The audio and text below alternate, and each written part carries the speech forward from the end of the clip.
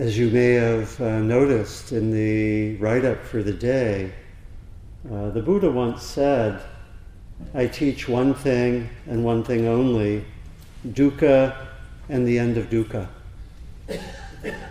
So we're focusing today on the teaching right at the center of whatever 45 years of discourses, 45 years of teaching, thousands of years of tradition, all the text, right?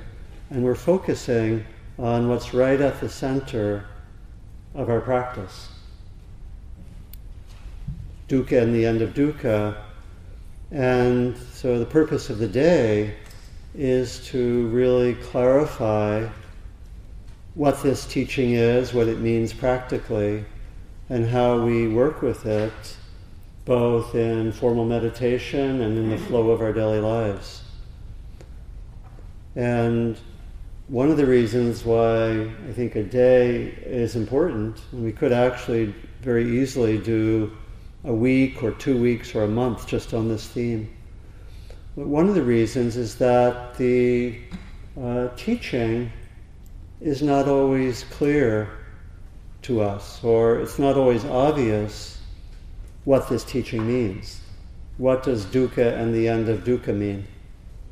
And one of the reasons that it's challenging is that the Buddha, in his teaching, just gave discourses. And it was an oral tradition for 500 years. The text, the discourses were written down after 500 years. It was an oral tradition, and people memorized the talks for 500 years. Can you imagine that? And it wasn't just like 10 talks. It was hundreds and hundreds, and there was work with memory. One of the implications of that, though, is that there never was an attempt to, within the discourses, to systematize everything, to have words mean only one thing, or to have the teachings all be completely consistent, systematic, and clear. Sometimes in later Buddhist traditions, they tried to do that with sometimes interesting results, sometimes it didn't seem that helpful. But concretely, when we look even to the word dukkha, we find at least 4 different meanings. And they're not all clearly pointing to the same practices. So, for example, one of the core meanings of dukkha in the tradition, probably the meaning of the word in the everyday languages of the time, was simply to mean what was unpleasant, what was difficult, one scholar said it means what is uneasy, uncomfortable, unpleasant, difficult, carrying pain or sadness. So the unpleasant, the difficult, and the etymology of the word dukkha is actually, of that meaning, is in relationship to an off-center axle that gives a bumpy ride. So think of one meaning of dukkha as having a bumpy ride in life. Right? And that's the sense of dukkha, which is sometimes opposed to another word that many of you have heard, sukha, which means more the pleasant, what's not so bumpy, right?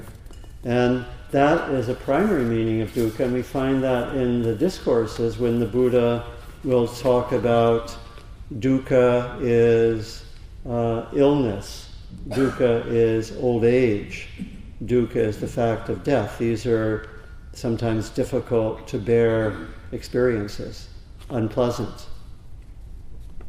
There's also another meaning of dukkha, which is that things keep changing, and in particular, what was once pleasant becomes unpleasant.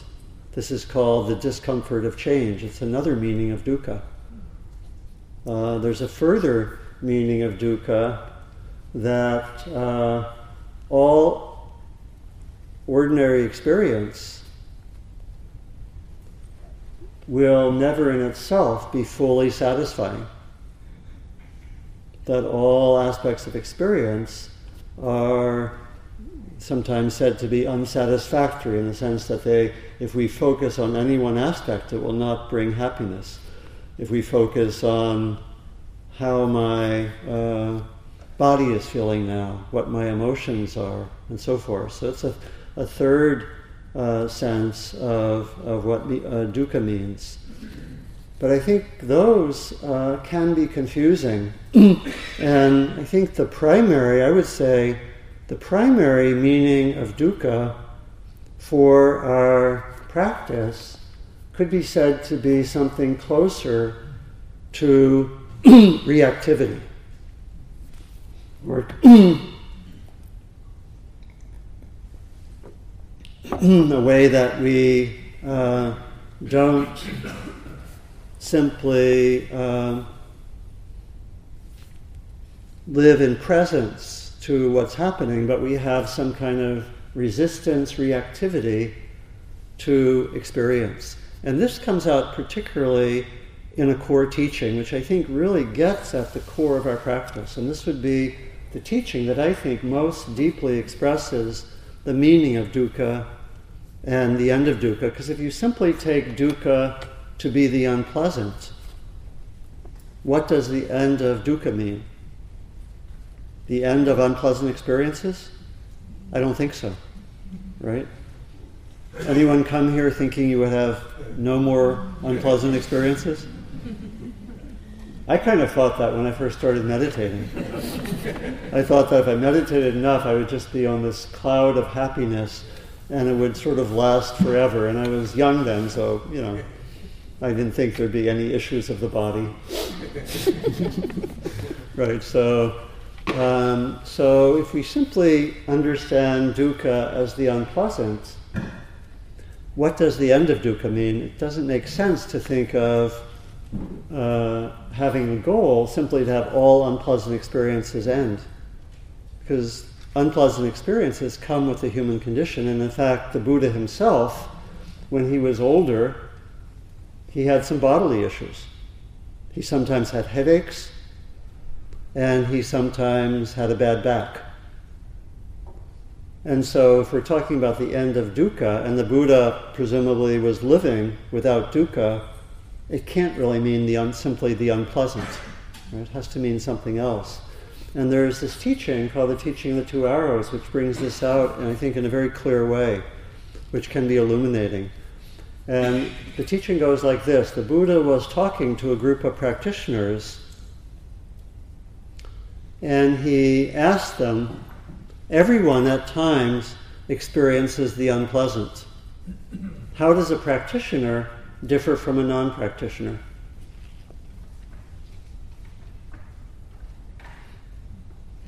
And he surveyed the group, and none of them answered, so he answered his own question. And by the way, non-practitioner means those who don't know anything about practice, but it also means practitioners when we're not practicing, just to be clear. Okay. And so the Buddha answered, he says, everyone at times has unpleasant experiences. And in this particular text, which is called the two arrows, it's sometimes translated as the two darts, he said that everyone at times experiences the unpleasant. And he likened this being shot by an arrow, which he called the first arrow. And he said everyone at times experiences unpleasant physical sensations. We have injuries, we have illnesses, we stub our toes, and so forth. And I want to generalize a little bit further. He was in the text, he was talking about physical experiences, but I think we could generalize and say we have difficult emotional experiences, we have difficult emotions, we have sadness, fear, anxiety, grief, anger, all of which can be difficult or unpleasant at times. We also have difficult thoughts. We have difficult mental constructions. We form negative narratives about the future. Has anyone ever done that? Okay, a few have raised their hand. Yeah, so we have negative scenarios about the future. We torment ourselves with tape loops in which we judge ourselves. Right? Anyone ever done that? Okay, a few more. Yeah. So, and we have difficult interpersonal experiences. We are sometimes treated unfairly or unjustly in various ways. And we could call all of those experiences the experiences of being shot by the first arrow. They're experiences of the unpleasant, and they fall in different categories. And that's part of being human, is that we at times have difficult, unpleasant, challenging experiences. And the Buddha said that's universally true of all human beings. In that, there's no difference between a practitioner and a non-practitioner.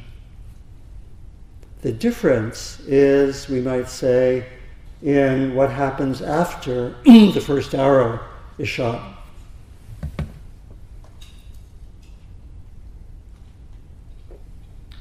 The non-practitioner will tend to shoot a second arrow, and we might say at oneself or others, as if that would help. And it's going to be the second arrow that we could understand as dukkha. And so when we stop shooting the second arrow, that's when we stop experiencing dukkha. So I'll explicate that a little bit more. What does the second arrow look like? What does it look like when we have difficult physical experiences? And part of our work in today and in taking the day home is to get to know better all the ways that we shoot the second arrow. So how do we do that with difficult physical experiences? We may, when we have difficult physical experiences, we may tense around the unpleasant sensations. And this is quite common. And in fact, I've been told by some doctors that a large amount of what is experienced by some, in fact by many, with chronic pain isn't the original stimulus of the unpleasant or painful sensations, but it's the tensing around it. Can cause as much as 80% of the pain. That would be shooting the second arrow. And in fact, no coincidence, the first place of medical intervention using mindfulness was with people with chronic pain. Because if you can teach them somehow to reduce or even eliminate that 80%, it's a very different experience, right? And so we tense physically, we react physically. Of course, we can also react with blaming, judging, emotionally. You know, I'm at home, I walk in the kitchen, my partner, her roommate, has left something on the floor, I stub my toe, it hurts, and I blame my partner, her roommate, for the next 3 days. Right? That would be shooting the second arrow. Right? And of course, emotionally, in our life, things, we have something difficult happen in our lives. We have difficult emotions. I'm angry, I'm sad, and we can again, the anger or the sadness isn't necessarily shooting the second arrow, but the blaming, the judging, the reaction, the telling of narratives. Is that familiar? Very understandable. In our own experience, I get what I think is a negative job evaluation at work, and maybe I blame myself for the next month, or I judge the evaluator, or both. right? You know, or maybe I react by unwise behavior. I'm feeling difficult emotions, and I react by whatever, using food or drink for solace. Right? We know these dynamics, right? Those would be examples in a way of shooting the second arrow, and shooting the second arrow is really shorthand for shooting the second, third, fourth, 18th, 25th, and 1,000th arrow, right? We keep on shooting, we keep on working like that, and we can see how we do that emotionally, mentally, interpersonally. A lot of conflicts between people are two people shooting the second arrow at each other continually. If you look at difficulties in relationships, you'll find something unpleasant happened. I blame you, I blame myself. I can think of close relationships where we're locked into each shooting the second arrow at each other, right?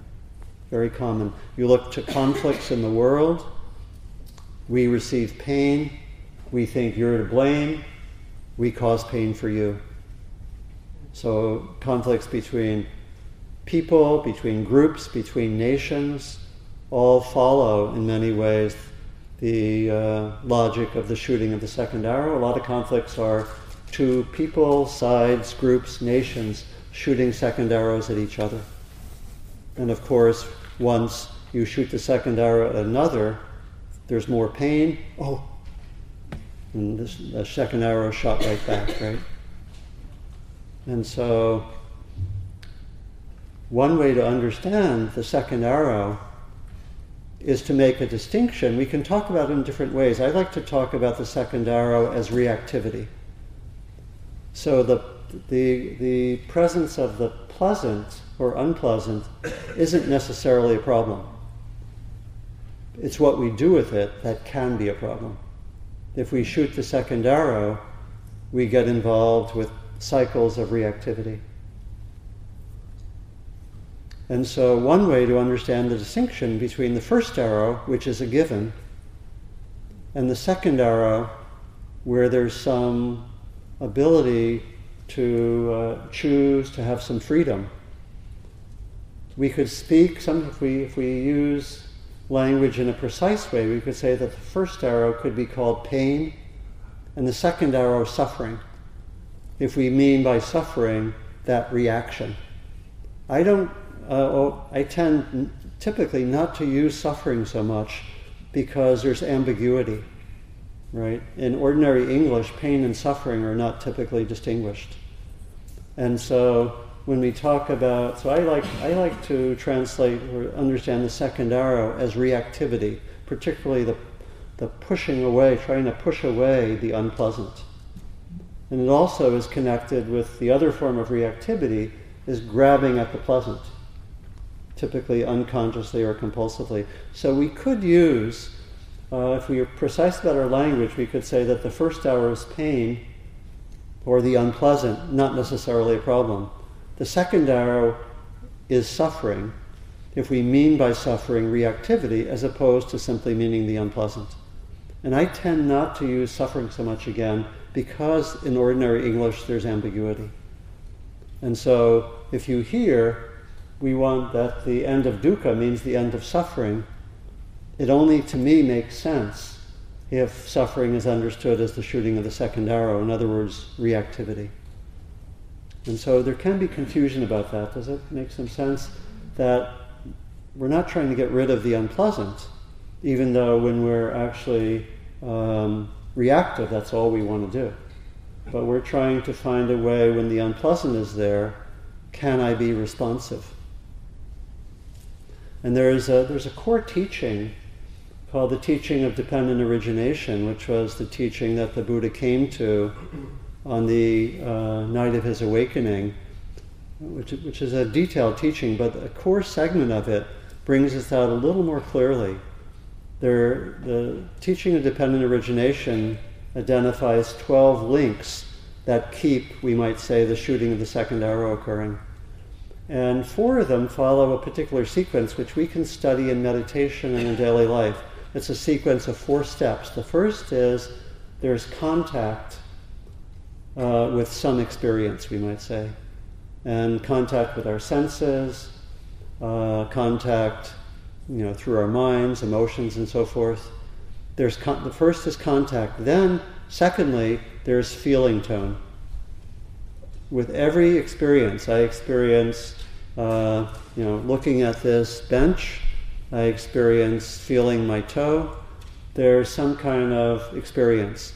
The second step is that all of these experiences have either a pleasant, an unpleasant, or a relatively neutral feeling tone. The vast majority of our experiences are neutral, or relatively neutral.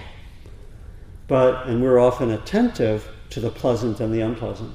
A certain percentage, quite small, of our experiences are either pleasant or unpleasant. Again, in themselves, not a problem. When we're not mindful and when we're not wise, we will tend, when there is an unpleasant experience, almost reactively to push it away. Actually, there are 2 steps that are distinguished. The first step, contact. The second step, feeling tone, or the second thing that happens. The third step is not wanting it, or it would be wanting the pleasant. And then the fourth step is either pushing away somewhat compulsively and unconsciously, or grasping. And I would say that fourth step, that's the reactivity. And the teaching is that this typically happens somewhat automatically and compulsively. It's the way that someone says something you find nasty, says something nasty, and we just react back, right? Often without thinking. That's unpleasant, and we just react back. So this 4-step process gives us a good sense of the dynamics. And what it means is that for our meditative practice and for our practice in everyday life, we want especially to be on the lookout for the pleasant and the unpleasant. Because if we're not aware of them, it will tend to lead to reactivity. And I'm describing the grasping and the pushing away, somewhat unconsciously or totally unconsciously, as the reactivity. Does that make some sense? And so our practice, and I would say the core meaning of ending dukkha is to learn not to shoot the second arrow. Easier said than done. Right? And what we'll be exploring, I think, for the rest of the day are ways to study this pattern, study our own patterns of reactivity, and learn ways of being mindful of the patterns, seeing them more clearly, and learning ways to, we might say, be responsive rather than reactive. And we'll be especially looking into how we explore this just in moment-to-moment experience, in meditation, and then in the flow of daily life. And I'll just give a few pointers, and then I'll see if there are questions, and then come back to a short meditation. So, broadly speaking, there are a few ways to learn better not to shoot the second arrow in our practice. One of them is getting really clear sometimes on the level of reactivity. Very crucial starting point.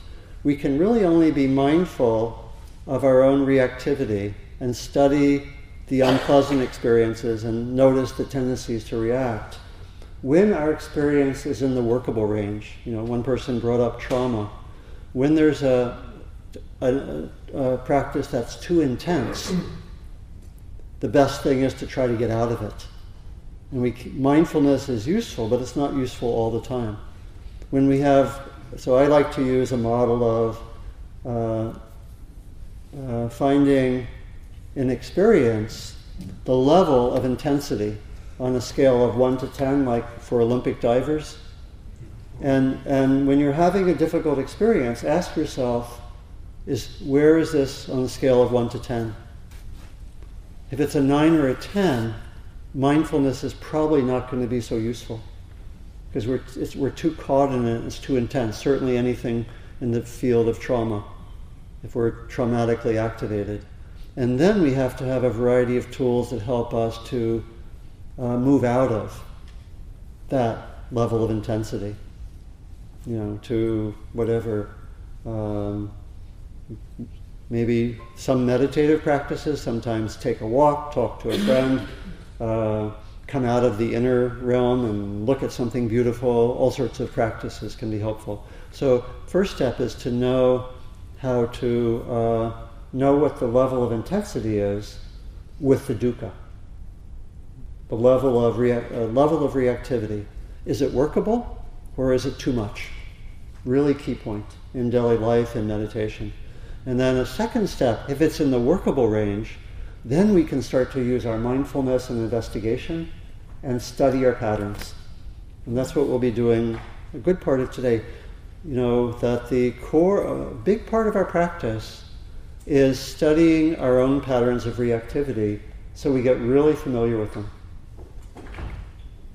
Again, I like to joke sometimes that this is not always in the promotional literature. Come to Wonderful Spirit Rock. Study your main reactive, perhaps even neurotic patterns. Learn to become really familiar with them. Smile. Right? So, but we also, one of the ways that we'll explore later this morning is we also work to cultivate states of compassion, kindness, and other people were talking about joy and equanimity, and other awakened states really will support us to work with the second arrow. So first we have to notice that it's happening, okay? And then we can explore it. We bring in the heart practices, and then there are a whole set of ways when we go into the interpersonal range that we'll do a little bit on at the end, but we're mostly going to be focusing on how we work with the inner experience of dukkha and try to end dukkha there. That I teach a lot on speech practice, which is a core practice, but it's too much for the day. To have instruction on how you can end dukkha by using language skillfully. But actually my colleague, Oren Sofer, next weekend here, will be offering a daylong on skillful speech practice in difficult situations. So you can think of that as part 2. Okay. So any questions about anything that has been said so far? And again, we'll use the microphone just to, especially to clarify the teachings. Is that speech practice? Is that kind of like... Let's wait for the mic. Oh, sure. Yeah. Yeah, I was wondering if this speech practice is kind of like cognitive behavioral therapy. Is that kind of changing your thoughts, or...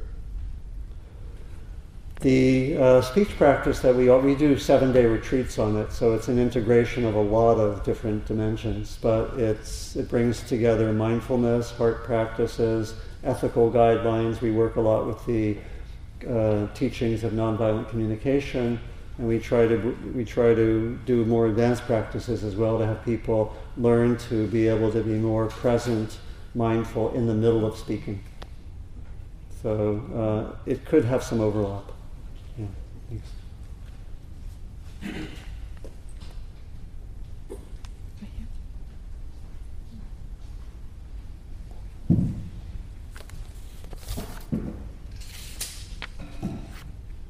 So you talked about shooting the second arrow, but I was curious if there are positive...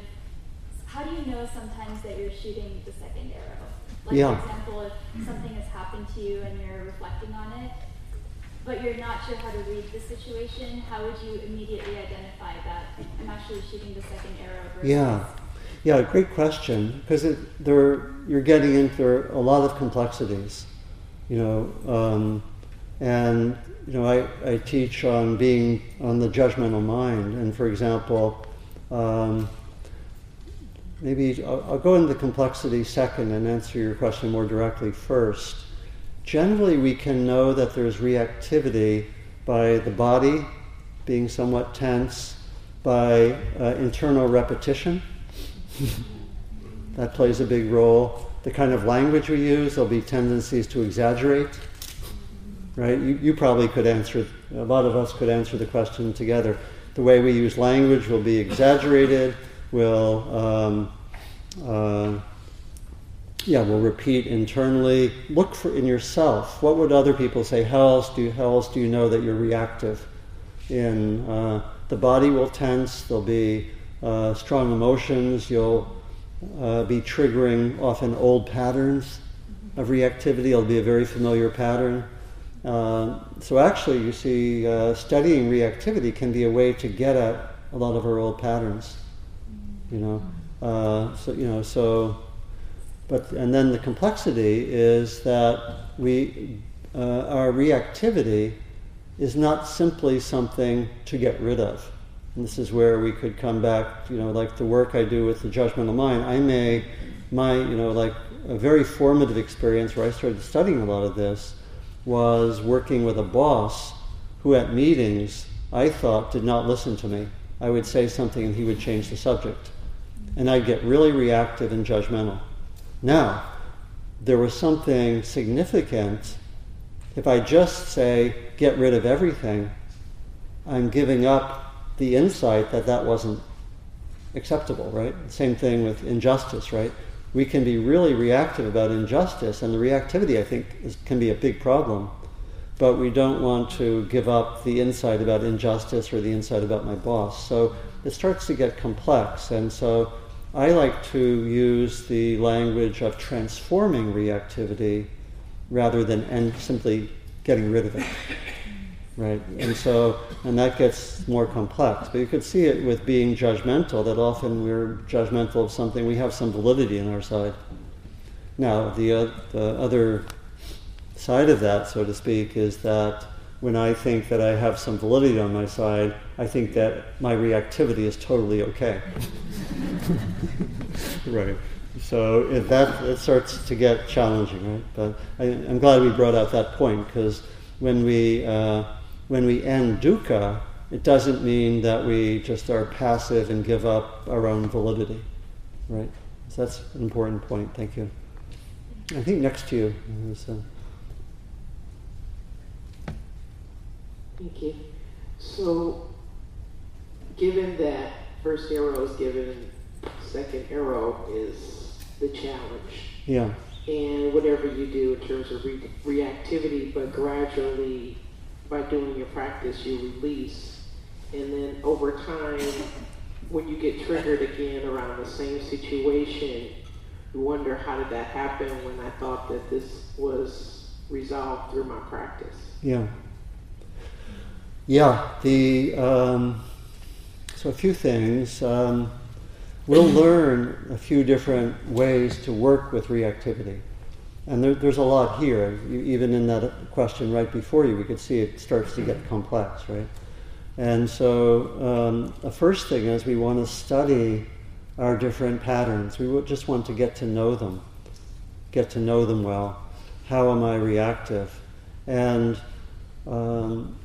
a lot of the reactive patterns we have carried out 100,000 times. The neural pathways, so to speak, are well grooved, right? And yet, there is neuroplasticity, right? Or the neuroscientists say, there is neuroplasticity, which means even though I've repeated the same groove 100,000 times, I can change and develop a new way of responding. Really crucial here. That's the neuroscientific basis for what we're doing here today. That we can, we just start building, as it were, new neural pathways, right? But the old ones will keep on happening. And so we have to be patient. The ones that we've done 100,000 times, we'll lose it sometimes. They'll keep happening. But over time, we have the potential for transforming them. And again, mindfulness is going to be a key. Holding it with compassion is going to be a key. Studying it, really getting to know how it is in the body, know what our patterns are, how are they in the body. Really crucial. What narratives form in our minds when we're reactive. Because what we want to do is study them so well and also keep our mindfulness being practiced regularly, so that when, in a moment, when we're just in the middle of our day, and we get triggered and we become reactive, we'll say, oh, I know that narrative. I studied that. And that's where our practice is so crucial, because we need to be able, and if we've looked and said, oh, I know what that feels like in the body when I go into that kind of mental fog of self-blaming, right? I know what that's like. I know what it feels like. I know my body is kind of hunching and kind of depressed position and so forth. And I know that, and my mindfulness says, you're going there near the beginning of the experience, right? And then, see, that makes it possible to develop one of our responses and not continue with reactivity, right? So for our deeper ones, this is a long haul, right? It takes a while, but this is the core of our practice, right? Is working, I would say, working with reactivity in its many forms. And one piece that connected with your question also, I didn't make the connection. I would say, I see that this teaching is exactly the same teaching in the social realm that we get from people like Gandhi and King. We have received pain. We have received the unpleasant. We will not react with pain, with giving you pain, right? Rather, but we will still respond fully, right? So, in other words, they're understanding the cyclical nature of violence. And they're saying we want to end that cycle, but we're not simply withdrawing, but we will try not to be reactive. For me, it's the same core teaching brought to the social realm. May I ask a follow-up question? Yeah. There are times when mindfulness has kicked in and I have ignored it. Yeah. And so, are we going to be talking about that at all today? As much as you bring it up. But yeah, that's... But even you saying that suggests some ways to respond, right? Like, I'm mindful and I just go ahead and whatever, say what I was going to say anyway, right? And so what would help you not to do that? Probably coming here today helps, right? And and how many can relate to that? How many people are sometimes mindful of reactive patterns and still, right? And so one of the ways to work with it is to really study what happens when you do that. Because part of our learning is going to be to really experience what it's like when we're reactive. Maybe we get our way, we make our point, but how does it actually feel? Because ultimately the change is going to come from some inner sense like, I don't want to do this. And what leads to that? Understanding the teachings, watching it over and over again, and maybe strengthening intention when you're going to a situation where it's likely to occur.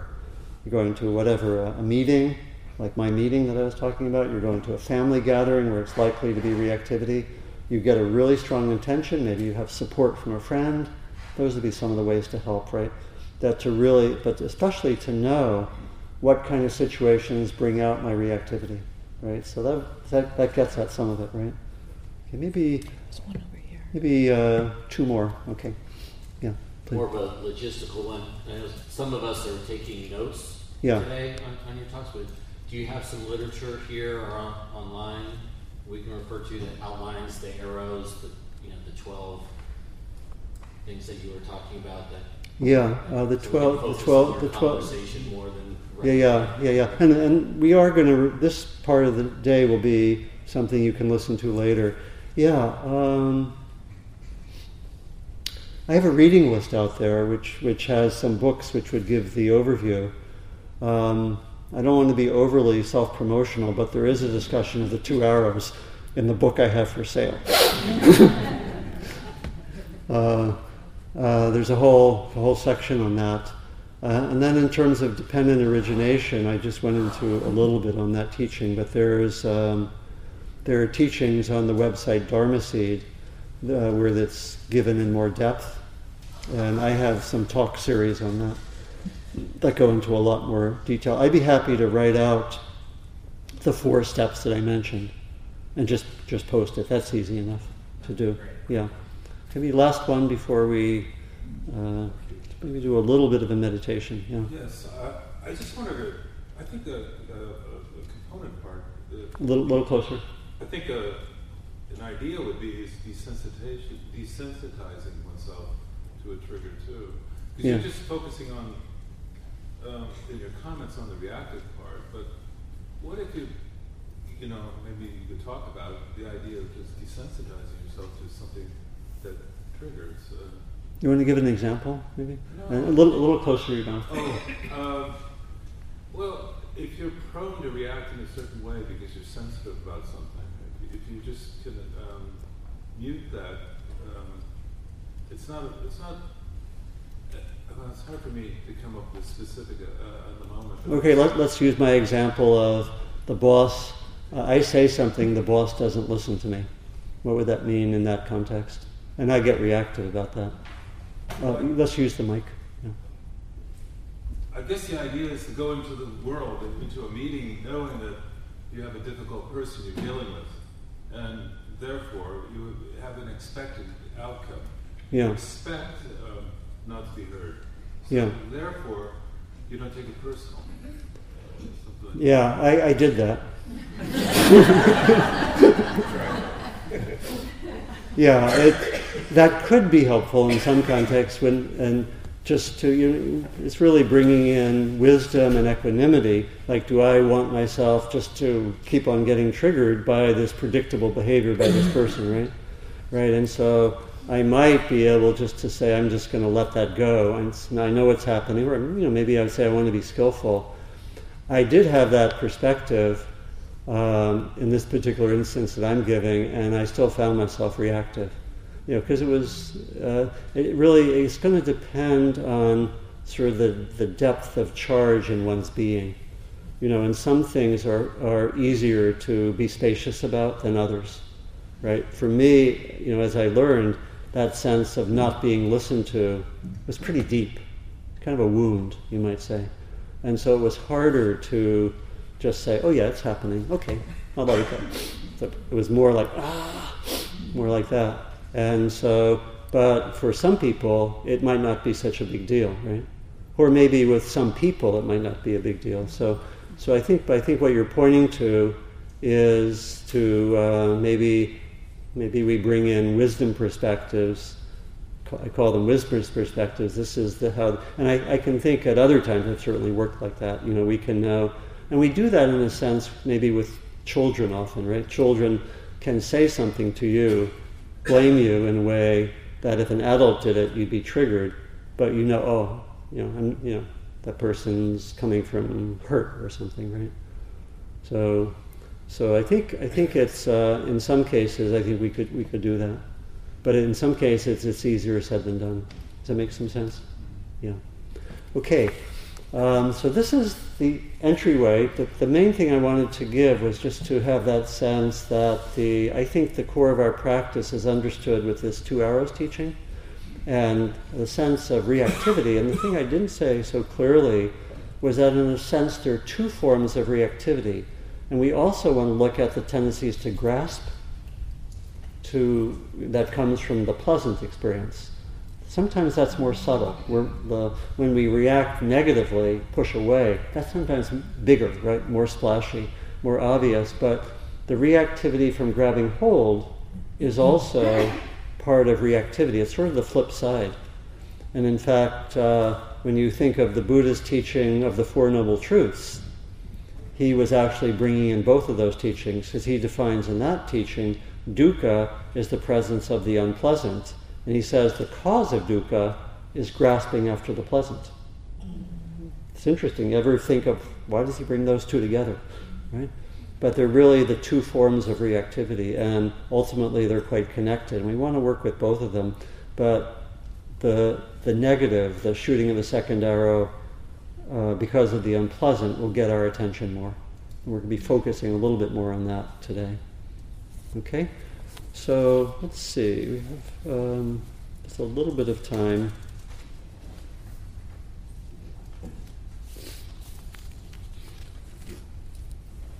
Let's do a very brief meditation, and this will lead into our walking practice.